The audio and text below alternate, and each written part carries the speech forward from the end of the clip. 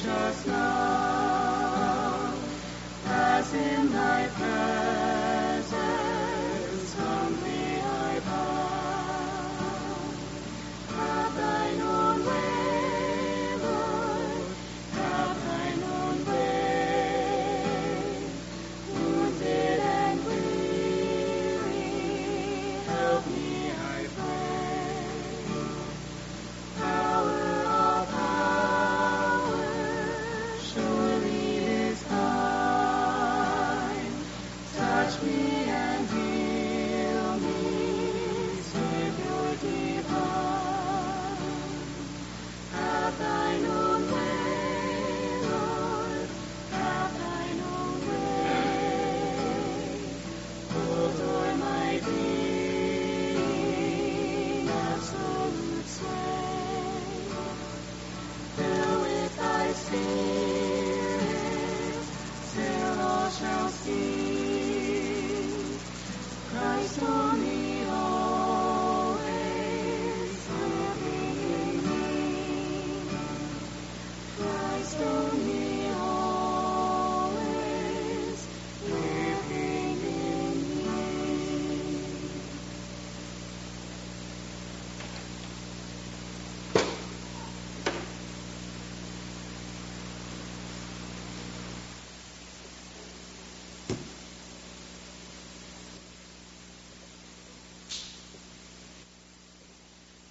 Thank you to the Wood and Smith family for their beautiful introit.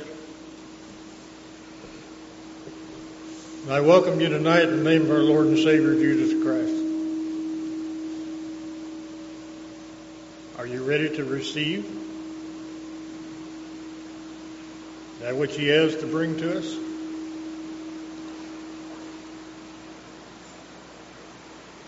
I'll introduce our men up front with me. On my very left is Luke Richmond. He's a deacon from Buckner Restoration Branch. To my immediate right here is Brett Stevenson. He's an elder from New Jerusalem, and he'll bring spoken word tonight. And to the right of that is my grandson, Isaac Williams, and he's a deacon at Buckner Restoration Branch also. My name is Harry Williams. I'm an elder at Buckner also. I want to read a scripture for you, going along with the day's theme. Keep all the commandments and covenants by which you are bound, and I will cause the heavens to shake for your good, and Satan shall. Sorry, keep forgetting to put these on.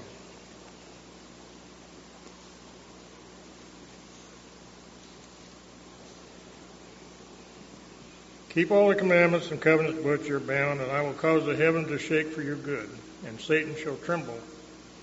And Zion shall rejoice upon the hills and flourish. Israel shall be saved in mine own due time.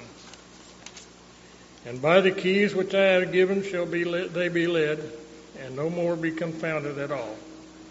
Lift up your hearts and be glad. Your redemption draweth nigh. Fear not, little flock. The kingdom is yours until I come. And behold, I come quickly. Even so. Amen. We'll begin our service tonight with the singing of hymn number 66, after which Isaac will bring the invocation. Hymn number 66.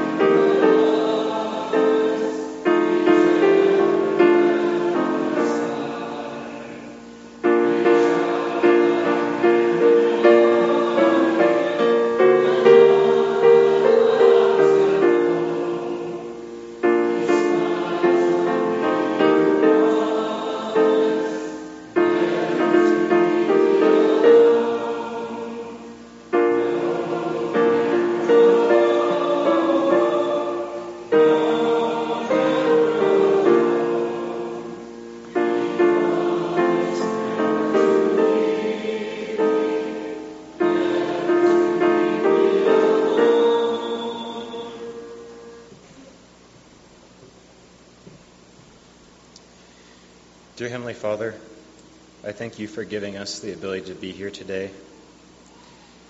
I'd ask that you send your Spirit to be with us and to be with Brett and with all the other men up here, and also everyone here on the campgrounds. We will feel it always. I thank you for the opportunity you've given us to be here and to commune with fellow saints, to draw apart from the world. It's so different here. Thank you so much for that. In Jesus Christ's name I pray, amen.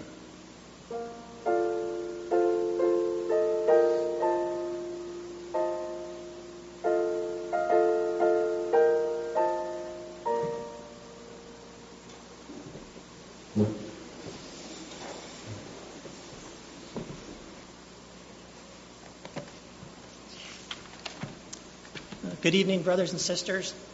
It's always a joy for my family and I to join you here at the Buckner Reunion. We've had lots of good fellowship over the years, and worship and instruction. It's just a great blessing to our family to join with you this week. It's also a humbling privilege to share with you this evening in the ministry that we are partaking of here in the worship service. And I'm really appreciative of the theme for today, Fear Not. Very short, very concise, and very close to my heart as well. So I'm excited to share on this topic with you. I was talking to Joe ahead of time, and I said, I don't know if this will confirm the things that you shared in your class today or be completely different, and perhaps it'll be a little of both, but we will see. And either way, I look forward to sharing on this topic. For a opening passage of Scripture or Scripture setting here for the message, I'd like to take from the theme, one of the theme Scriptures that has been suggested or offered up for our preparation. And it comes from 1 John chapter 4, verses 18. And I'm only going to take a portion of that. The theme is very short, and the Scripture which I choose to use here is going to be equally concise as well. There is no fear in love, for perfect love casteth out fear.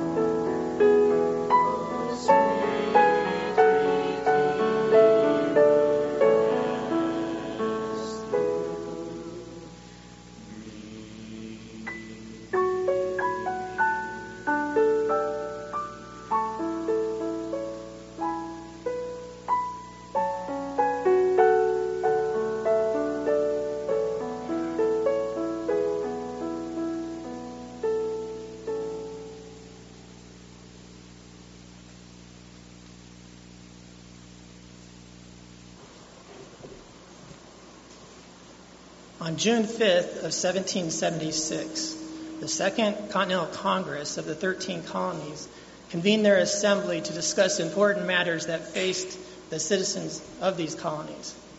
Among those matters that needed to be addressed and of utmost importance was the relationship between the colonies, which were still considered citizens of the British Empire,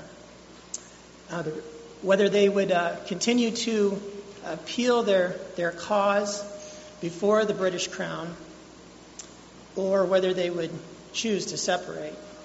And we're familiar in history of the events leading up to this important session of early Congress. We know that the early citizens of the colonies were taxed heavily. The charters which were established within between Britain and the colonies were being violated. There was loss of privacy and property rights. There was many things that had disturbed them and burdened them. And of course, we know in our history that this led up to some expressions of frustration, and perhaps by the British to be considered rebellion. The Boston Tea Party was one of those events, and eventually escalated into some small battles of Lexington and Concord. And this is a setting coming into this early assembly. Also, in the most recent months, Thomas Paine had issued the very influential book entitled Common Sense, which really inspired the citizens of these colonies and swayed their hearts more towards the idea of accepting separation as a viable option. So, as the delegates of this Congress came together to discuss these matters, there was one, Richard Henry Lee, who made the motion and crafted the resolution that the Congress consider separation as the route forward for this early beginnings of a nation. And that was the general sentiment of the assembly there. And each one there knew what that would mean. And because of the serious nature of that resolution and declaration, the Congress recessed for about 3 weeks so that all the delegates, the representatives, could go back to their states to ensure that they had time to deliberate on this and ensure that this was the proper course of action. Now, during those 3 weeks, there was a committee appointed to craft a more refined resolution or declaration to express the sentiments of the citizens of these colonies. And Thomas Jefferson was one of those appointed to that committee. Benjamin Franklin also appoints the committee, and 3 others. It fell upon Thomas Jefferson to carry the burden of drafting the majority of that declaration or proclamation that we, of course, have known now as the Declaration of Independence. So after the recess, the delegates came back to the assembly and the convention there at the Pennsylvania State House, and they decided to take up this matter once again. Jefferson having written out and provided an eloquent declaration of this cause and expression of the people to declare their independence from Great Britain. The declaration was crafted with at least 3 audiences in mind. The obvious is King George, to whom it would be delivered, but also to the citizens of the colonies to continue to rally for their support behind this cause. For we know in our history that not everyone was on board with this idea. It is a very fearful thing that would come because of this. There's many loyalists. In fact, at one time there was about a third of the colonists were considered loyalists to the crown. And if this shifted a little bit, especially after Paine had published his booklet on common sense. And the third audience would be for foreign nations to know that these colonies will no longer be subject only to the British Crown, but they will decide for themselves. They will enact treaties and trade agreements and conduct themselves as any other nation. They're open for business. And so there's a lot that is to be communicated in this Declaration of Independence. And every one of those men, 56 would eventually sign the document, knew what the consequences of this decision would be. At the time, the British Empire was the largest superpower on the face of the earth. The colonies, if they were to go to war with them, which really, this is what it meant. And this is why this document could be considered one of the most dangerous documents of American history, is because, in essence, it was a declaration of war. It was a war against the British Empire, as I mentioned, a superpower on the face of the earth. It was a war against their own citizenry. It entailed a civil war. And the odds were really stacked against the citizens of these colonies. Of course, they were outnumbered, out-soldiered. The army that they did have, the Continental Army, was really newly born. It did not have the experience and the expertise that the British did. The Americans, the colonists at this time, really had no navy to speak of. Of course, the British Empire had the best navy in the world. They lacked the weapons. They lacked a centralized leadership and form of government to really lead them through this cause.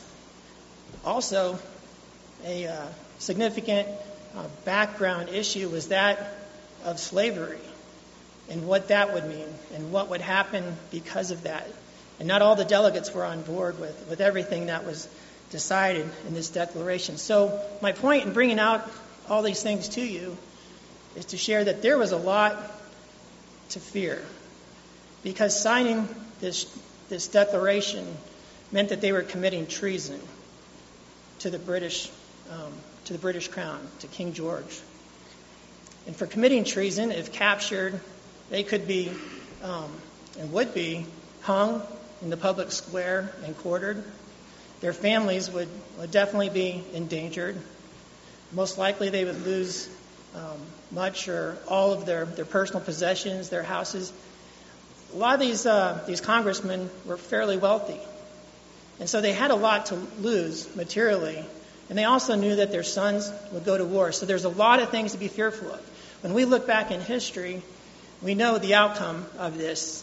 But had we put ourselves in their position at that point in time, the future would be greatly uncertain. But for sure, the odds were completely stacked against them. Again, there was a lot to fear. What is it about these men that caused them to face those fears with resolution? What caused them to consider the loss of perhaps their lives, to which they pledged their lives, their fortune, their sacred honors? What is it that drives a man to face these incredible odds and risk losing his life? I would suggest to you it is love. Love of freedom, love of liberty, love of self-determination. And while these aren't the perfect love that we read about by the Apostle John in 1 John chapter 4, nevertheless, they are virtuous things that God has blessed man with: life, liberty, and pursuit of happiness. But it was this love of country that caused these men to face these fears. I have two objectives this evening. The first is to expound on how love is foundational to faith and how that casts out fear. And the second is to encourage you and challenge you to grow and expand your love in Jesus Christ so that there is no room for fear. So to begin, I'd like to perhaps go over a few concepts about this perfect love. Not all love is perfect. Men love many things. We can set our hearts upon material things. We can set our hearts upon eternal things. And if we look at the definition of perfect. When we go to the Greek word is teleo, and it means to be whole or complete, to have an end. So this gives us, in the beginning, some understanding of this perfect love that is talked about by the Apostle John.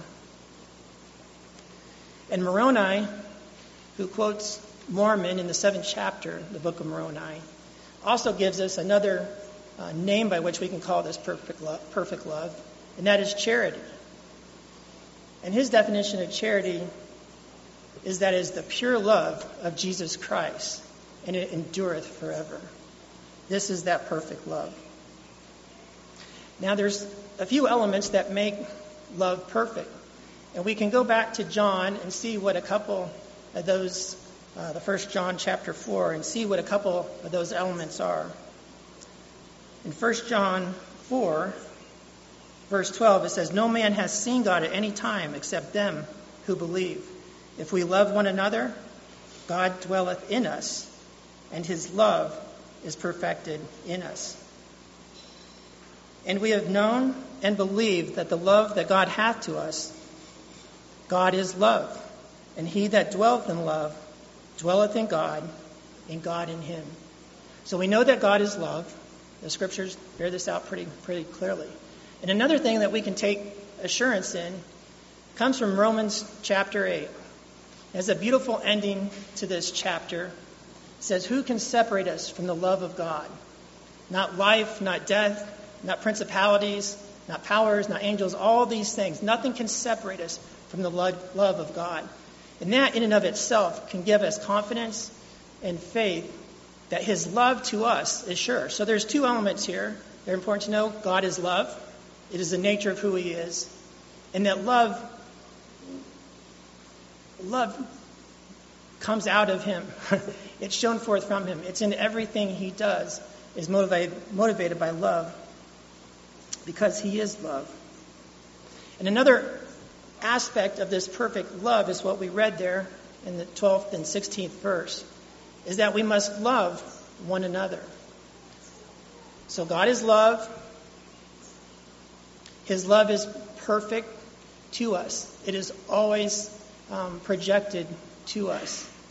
We need to receive that love and respond in love to him, and we need to love one another. All these combined are what perfect love is. There was a little verse that I ran across a couple years ago that really intrigued me when I was studying a similar topic. And it comes from Galatians chapter 5, verse 6. And part of that verse says this, and it's talking about the old law and the new law, and it says, "Faith which worketh by love." And I thought that was pretty interesting, because faith itself is a very fundamental concept. It's what causes us to draw closer to God, to believe on him, to become like him. But love is very fundamental also. And so I was curious, how do these two relate to each other, and how do they work, and which one is supreme, and how does that work? And we know from writings of Paul and also Moroni that faith, hope, and charity, the greatest of these is charity. So love, perfect love, or charity, reigns supreme in this. I think we can look at it like this, that love is like the catalyst or the motivating force that drives us to something. Love is like the desire before the action, and the faith being the action. But preceding that, there has to be a desire, something that spurns us in a direction. And I would propose to you that primary motivator is love, and should always be love. Love that is recognized and experienced with others and with God himself. When we come into circumstances, whether it's in worship, it's in personal contact with someone, when we experience love in some degree, that love requires some response of us. As beings that God has created in his image, there's something that stimulates us to respond in some way. Now we have our agency and we can shut him out, or hopefully we respond with love. But either way, if we respond positively, it would lead us in a direction, in a course that would cause us to draw closer to God, which often happens in prayer, in study, in worship, in service, in acts of kindness, many other ways in which love can propel us into faith-building acts. And so we see how, in this case, how love is fundamental to faith. And I like a particular verse of Scripture that comes from 3 Nephi chapter 12, verse 26. And my Father sent me that I might be lifted up upon the cross, and after that I had been lifted up upon the cross, I might draw all men to me. This is the moving force. The greatest expression of love was performed on the cross by our Savior. And that is what draws us to him. And so when you consider that and consider the mode of our worship and schedule of our worship, where we come together at least once a month and partake of the emblems of Christ's body, where specifically we are reminded to remember that he was lifted on a cross and gave himself for us.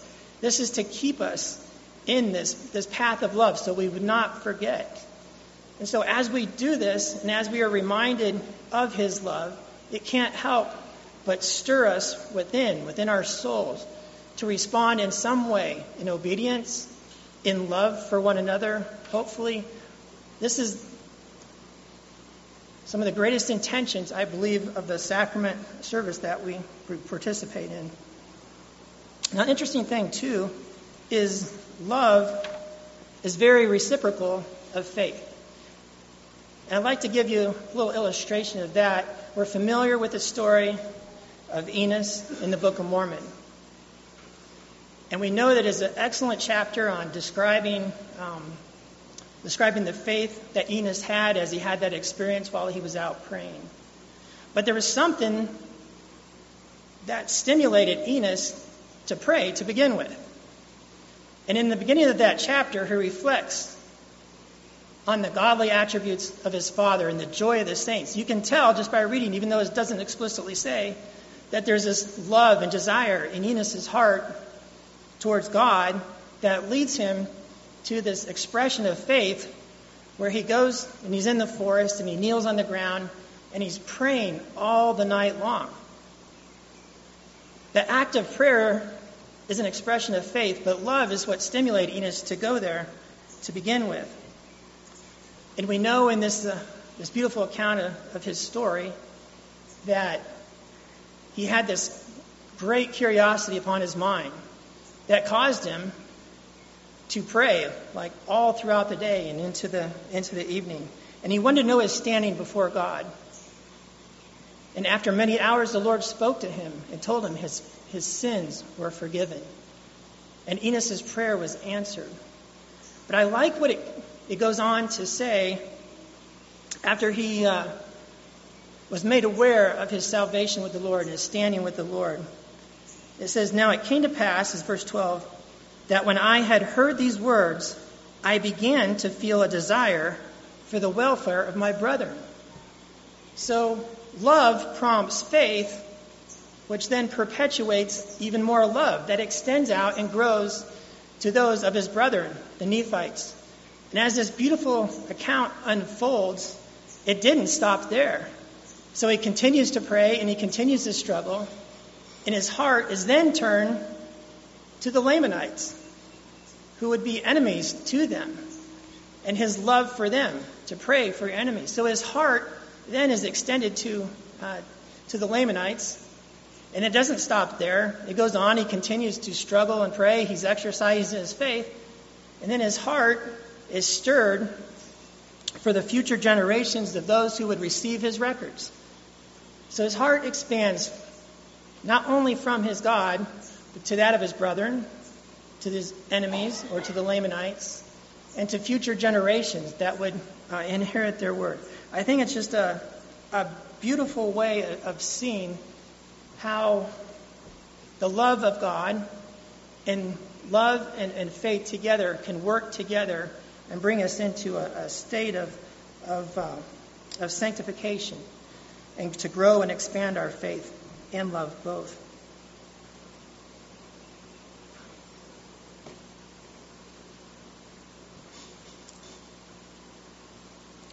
I'd like to take just a minute to also look at the other side of this, on fear. Our theme is fear not, so I just want to spend just a few moments on that. And fear is something that we can all identify with. Fear is an instrument that the devil uses to destroy mankind and to bring misery and destruction. There are natural fears, which are designed and good for our preservation. The fear of heights, the fear of objects that move really fast towards you, the fear of perhaps drowning, the fear of big animals with sharp teeth. These are things that are just part of our nature. You don't have to teach a 2-year-old that great white shark, you shouldn't go there. There's something about us that already knows that is dangerous. There are many other kinds of fears, perhaps social fears, the fear of speaking before others, the fear of death, the fear of not being in control, the fear of uncertainty, the fear of change. And sometimes these fears might be known also as anxiousness or worriedness. And I think all of us can, at some level, identify with some type of a level of fear. What are your fears? Think about that. And also think about what the love of Christ can do in your life to strengthen your faith and cast out those fears. I want to share some personal testimony, the remainder here of this evening. And this might sound silly to some or many here, but when I was young, I had this dread, this beyond fear of public speaking. And as any good school should do, they have a speech class. And for me, that was about my sophomore year of high school. I dreaded that class. I did not want to be there. I wanted to be the guy that always kind of melted in the background. Just something about being in front of people, saying anything just scared me to death. And so that day came when everyone had to take their turn, and the teachers were very easy on us, I think, from what I can remember. And when you're in a state of fear, you can remember things for a very, very long time. But what I remember that day, I can remember the whole room, what it looked like, about how many people were there, is that we had these index cards, and you're just supposed to go up and give this little talk, just reading straight from your index cards. Should be an easy thing.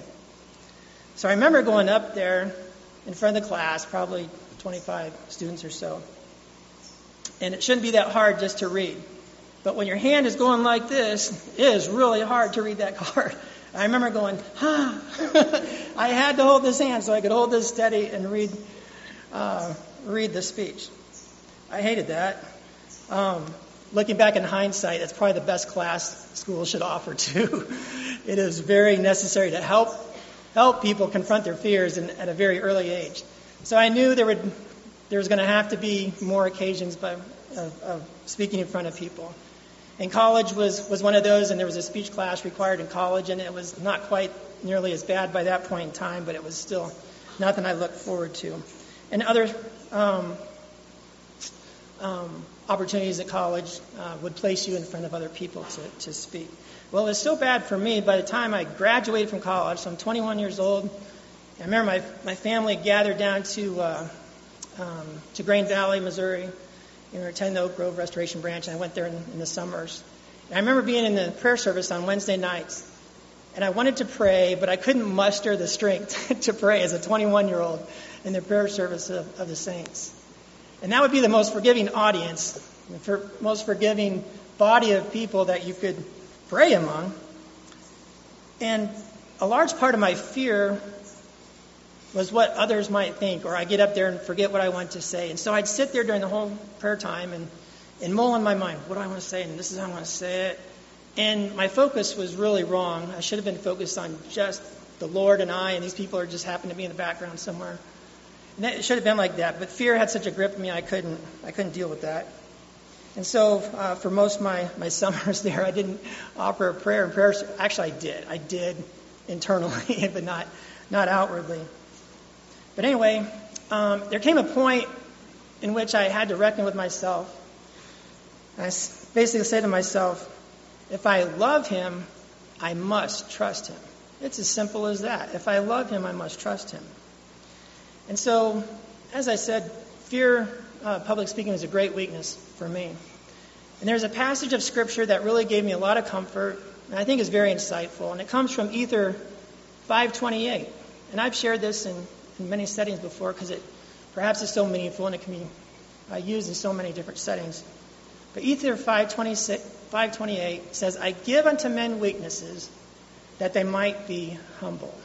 Have you ever considered if fear is one of your weaknesses, there could be a good purpose for that. It's to bring about humility. And it did for me. It had that had that effect on me. I felt like I was nothing. I was less than the dust of the earth. I couldn't even say a prayer. 21 years old in church. I give unto men weaknesses that they might be humble. So there's purpose, and we recognize our weaknesses. And my grace is sufficient for all men who humble themselves before me and have faith in me. That is a beautiful promise. My grace is sufficient. He will enable you to overcome your weaknesses by his grace and mercy. My grace is sufficient for those who humble themselves before me. Now, the nature of man is often that he doesn't choose to humble himself before him. He needs to be humbled. But we know it's better to humble oneself. And so to do that, one has to be of a mind to be motivated to do that. And I would go back and suggest once again that love is that motivating force that would even drive one to humble themselves, an act of faith, before their Creator. So if they humble themselves before me and have faith in me, the promise is that I will make weak things become strong unto them. And so that passage of Scripture has given me great comfort. And I have a long way to go in that regard. But I know this. I'm not sitting here shaking my hand trying to hold my notes together. The Lord has given me liberty as He's caused me through life to face this weakness of fear that I had early on in my life. I'd like to share another testimony. It also goes back to high school. The other fear I had was the fear of man. Not necessarily being beat up or injured in some way, but to comply to the social norm that expected certain conditions and activities that would enable you to be accepted into the group. As we know, in school, a lot of times it can be a very cliquish environment, and you're young and you're just trying to figure yourself out and where you really belong and who your friends are going to be and all these things. But I feared not having acceptance. I didn't want to be lonely. I needed peers. I was motivated towards people and friends. And so that got the better of me because my friends didn't always have, the set of standards that our family did. And I had good friends, but nevertheless, it was still just a worldly environment. And so that led me to making many foolish decisions in my life, which I regretted later on and had to repent of. But it was because of fear that I gave in to man, the fear of man that contributed, because of my weakness in that way, to living up to what they think should be an acceptable behavior. I really we all, I believe, love this passage of a storyline in the Book of Mormon with Nephi's vision, the tree of life. We're familiar with that story.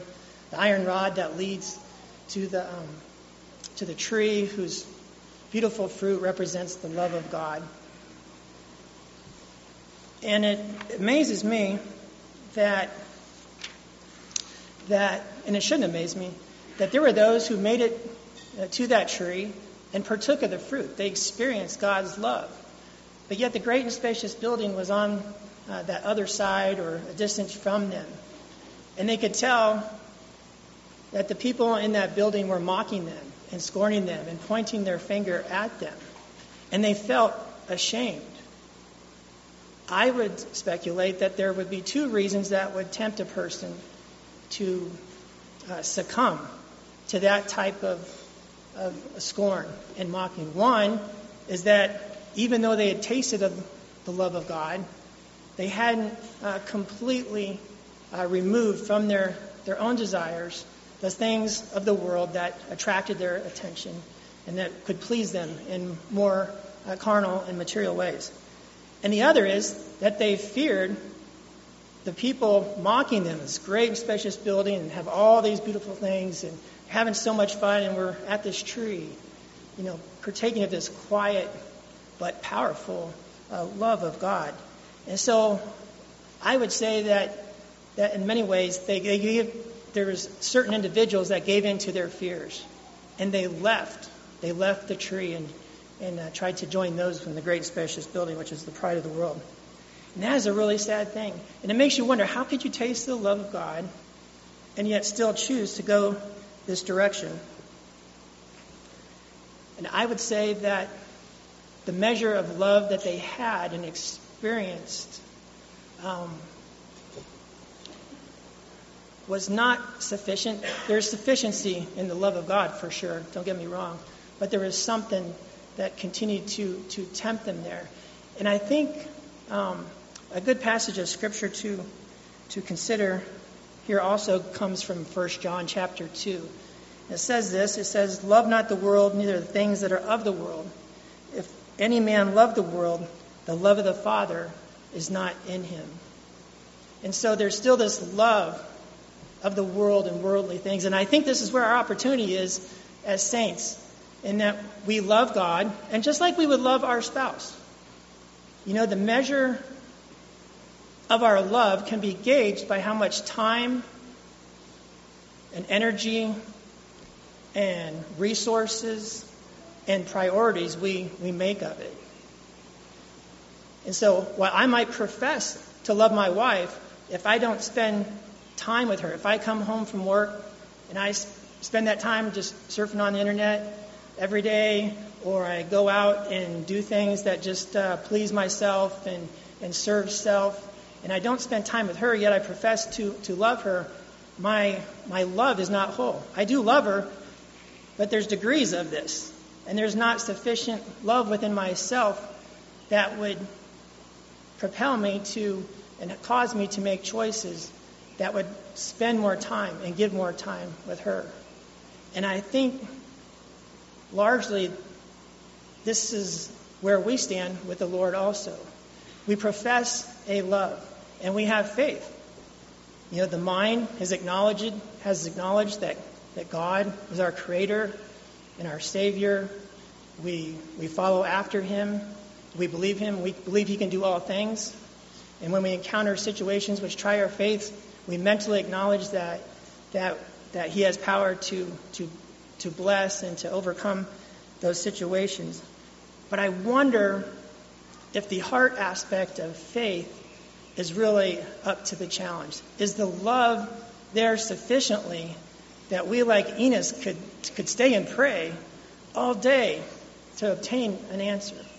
And I think that's an area of opportunity that we have to consider, because there's so many things of the world that tempt us and cause us to make the wrong priorities when we could be giving more of our time and energy to the Lord. So we have to decide how much of the world we're going to love and how much we give to the Lord. I'd like to share one more testimony with you. And this also goes back a few years. 1995 is the summer of 1995. And I had been in my career job for about 4 years. And I had this life dream to travel the country and see the world. And I wasn't married or engaged. I was out of debt. I figured, well, now or never. This is the time. And so I had this dream of buying this motorhome and a trailer for my motorcycle. I was going to travel the country and visit the saints all over the country. And that's a whole story and lots of testimonies from that. But what came of that, I found myself at a reunion in Montana, a beautiful setting, the edge of this great mountain. I met new people. There's people from Independence up there, but also from the Dakotas and from Washington and Montana. Anyway, I met a man, and during the course of the week, his father had died. It was a great tragedy while he was there at reunion. I was a newly ordained teacher in the priesthood. I preached one sermon, and I was up there. And while we were up there, he kind of told me, we knew enough about each other there, that he asked me, and he was a pastor of a branch in the state of Washington. And he asked me if I could preach at his branch that Sunday following reunion. The reunion ended on a Saturday. I said, sure, however I can help. So as the reunion came to a conclusion, I traveled out there. I got out there on a Saturday early evening. I met these other people that attended his branch and made arrangements where there's a family I was going to stay in their park my motorhome in their driveway. And so I made it to their house. Had a lot of time to contemplate, but not really prepare for the sermon. And being newly ordained, I was pretty nervous about that. Preaching the next day, and I really don't have anything to go with. And so I remember going inside to visit with these ladies, and then seemed like there were some grown children or some others there. I can't remember how many. So I visited with them for quite a while. And the lady that lived there, she told me that her husband wasn't there. And it was kind of awkward. She told me that he belonged to the occult. And that evening, he was gone to these seance meetings, which is pretty heavy down into devil worship, quite frankly. So I was a little shocked by that. I thought that was a very mixed marriage. And so, anyway, time came and some of the people left, and I was going to go out to my motorhome to start getting pencil on paper to get some sermon notes down. So while I was out there and I just started to study, I heard a car pull in, and it was probably late. Well, it was probably about 9 o'clock in the evening or so. I heard this car pull in, and I heard the door open, and I heard someone walk to the front door. I assume it was the husband that was coming back from these meetings. So I heard the door open and close, and didn't really think too much of it. But right after that, I remember hearing these footsteps around my motorhome. And this was an old beat-up motorhome, very small one. It was pretty sketchy. So I remember hearing these footsteps. And I thought, this is curious. And I thought, well, maybe there's a suburban setting, and I thought maybe there's these young people in the neighborhood. Maybe they're going to just prank me or something, and they're walking around. And so I started to build up a little bit of anxiety at this point in time, and so I remember kind of pulling the curtain open a little bit and looking out because I want to see who keeps walking really slowly around the motor, and I couldn't see anybody, and I know they circled 2 or 3 times around the motorhome. Well, I could see nobody, and so I was starting to get creeped out by that a little bit more, and I thought, all right, it's time to look for some blunt object in here in case I need to use that in case they're going to do something to me. So as soon as I thought about trying to find something that could be used as a weapon of defense, the Lord placed in my mind not necessarily a very reassuring thought, but nevertheless it was information and knowledge that the sounds I were hearing were not of a temporal nature, but of a spiritual wickedness. And so there was some evil spirit that was walking around my motorhome like a lion set to devour, is how I thought of it. So right then and there, I knew there's nothing I can do about this in any physical kind of way. And knowing that, my level of fear was probably at dread level right now. And then, as this all happened in a pretty short amount of moments, the next thing I knew was happening was something was jerking on the door handle of my vehicle, like trying to get in. I could hear the button pushing. I could feel the motorhome swaying just a little bit as whatever that thing was jerked on the handle. And the only thing I knew to do at that moment was just to cry out to my God. And it was a short prayer. Lord, please help me. And in that moment, when I offered that prayer, the Spirit of God came down and flooded my being with love and peace that completely set my mind and body at peace. There's nothing else that could do that at that moment. And so, whatever that was, that evil spirit stopped jerking on my door of my motorhome, and it ended right there. And God came and allowed me to experience His great and merciful love. And sometimes that's about the only kind of prayer you can do when faced in certain circumstances. But not only for that moment, He blessed me with that love through the rest of the night. So within about a minute or two, I just picked up my scriptures and started going through my notes again, because the power of that love continued to reside in me. Otherwise, I'd be up all night like, when's it coming back? I barely escaped that one. There's a lot that could have been of further concern there. And in section 22 of the Doctrine and Covenants, and I see I'm going to be running short on time if I go too far into this, it's a beautiful revelation given to Joseph. It's in my top 10. I don't know where section 22 falls in your list, but it's right up there for me. And the part that I appreciate for this setting, to me it's not even the best part, but it's a really good one, begins in verse 8. And we know in this setting of this revelation that Moses was taken up to a mount to be with God. And God would show and teach him things. And this wasn't the same mount. It was a different mount where the Lord appeared to him in the burning bush. It was a different one. And maybe I'll go ahead and read this. I think I will. Starting in verse 8 through 13. So the setting of this is that the Lord is speaking to Moses. And the Lord pours out His glory upon Moses. And then He withholds that glory for a moment. And this was a teaching experiment. This was a teaching lesson for Moses, that he understood that man was nothing. So anyway, he's left in this state of weakness, the Lord having withdrawn almost all his glory from him. It says, "Now it came to pass that when Moses had said these words, behold, Satan came tempting him, saying, Moses, son of man, worship me. And it came to pass that Moses looked upon Satan and said, Who art thou? For behold, I am a son of God, in the similitude of His only begotten. And where is thy glory that I should worship thee? For behold, I could not look upon God except His glory should come upon me. And I were transfigured before Him, but I can look upon thee in the natural man. Is it not surely so? So surely?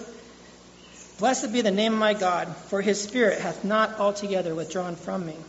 Or else where is thy glory? For it is darkness unto me, and I can judge between thee and God. For God said unto me, Worship God, and Him only shalt thou serve. Get thee hence, Satan, serve me not. For God hath said unto me, Thou art after the similitude of mine only begotten. And He also gave unto me commandments, where He called unto me out of the burning bush, saying, Call upon God in the name of mine only begotten, and worship me. And again, Moses said, I will not cease to call upon God. I have other things to inquire of Him, for His glory has been upon me. And it is glory unto me, wherefore I can judge between Him and thee. Depart, Satan. And now when Moses had said these words, Satan cried with a loud voice, and went upon the earth, and commanded, saying, I am the only begotten, worship me.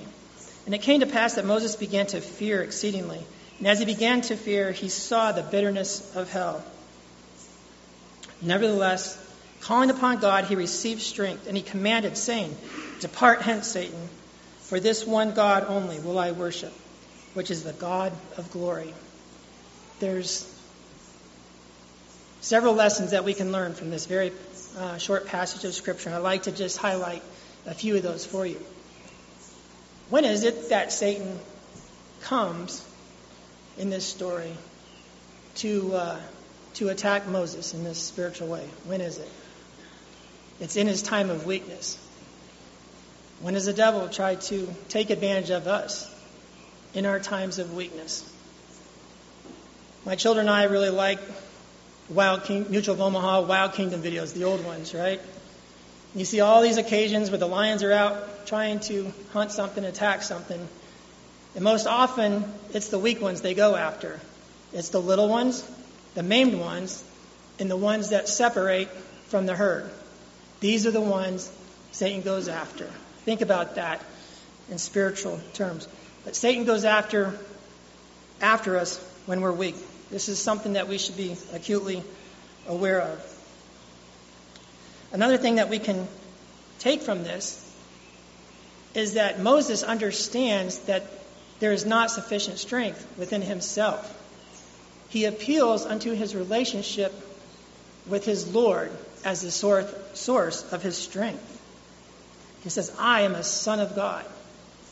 This is what gives us courage and boldness and confidence, knowing that our strength is nothing and his strength is all powerful and divine.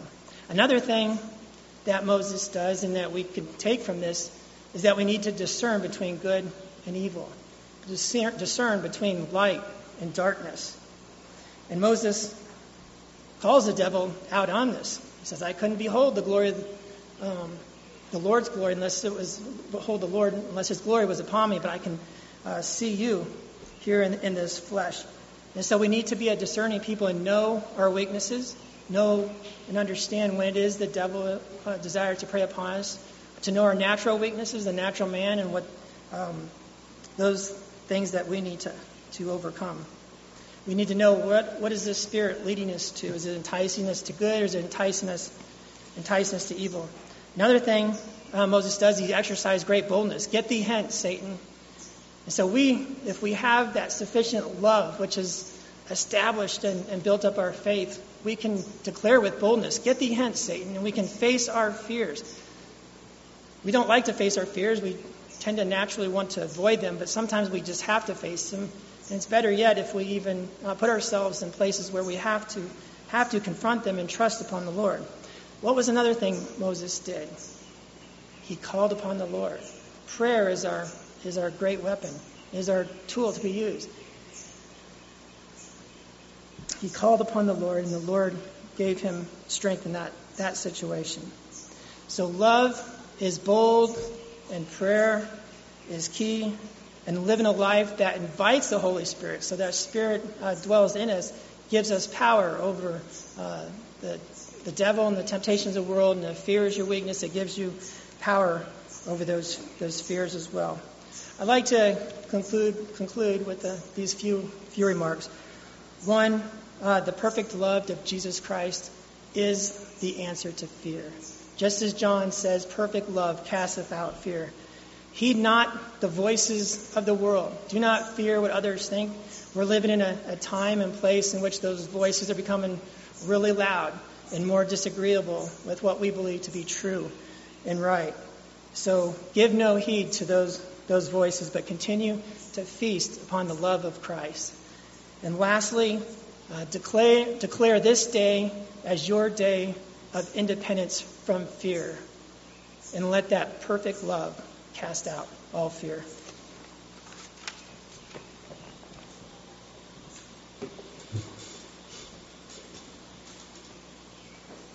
Thank you, Brett. We're very fortunate to have a wonderful piano player for the night, and I'd like to change our closing hymn to number 325. 325, More Love to Thee, O Christ, and we'll stand for that, after which our brother Luke will bring the benediction, and then I would ask you to remain seated after the benediction. We have some announcement, I'm sure. So, thank you. Number 325.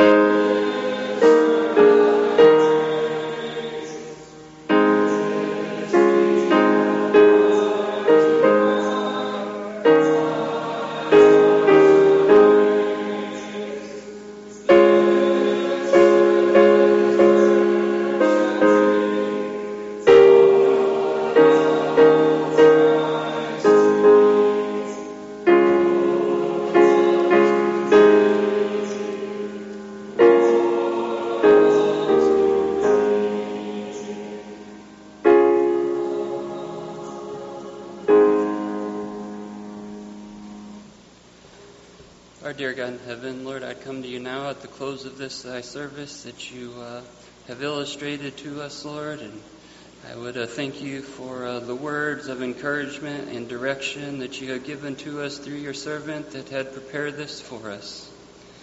I would pray that we would be able to put it into our lives, Lord, the love and the faith that each and every one of us can find and can use to avoid thy darkness, Lord, that we could come into the light that we have spoken about today in many settings. And I'd pray, Lord, that if there'd be anybody in this tabernacle that you have brought in, if they'd be in the darkness, Lord, that they would be able to feel the love of the people that have joined here so that they can find the light, Lord, that you would guide and direct their life, that all it would take is a little bit of faith and the love of those around them to fight the adversary and to begin the light that you can give us.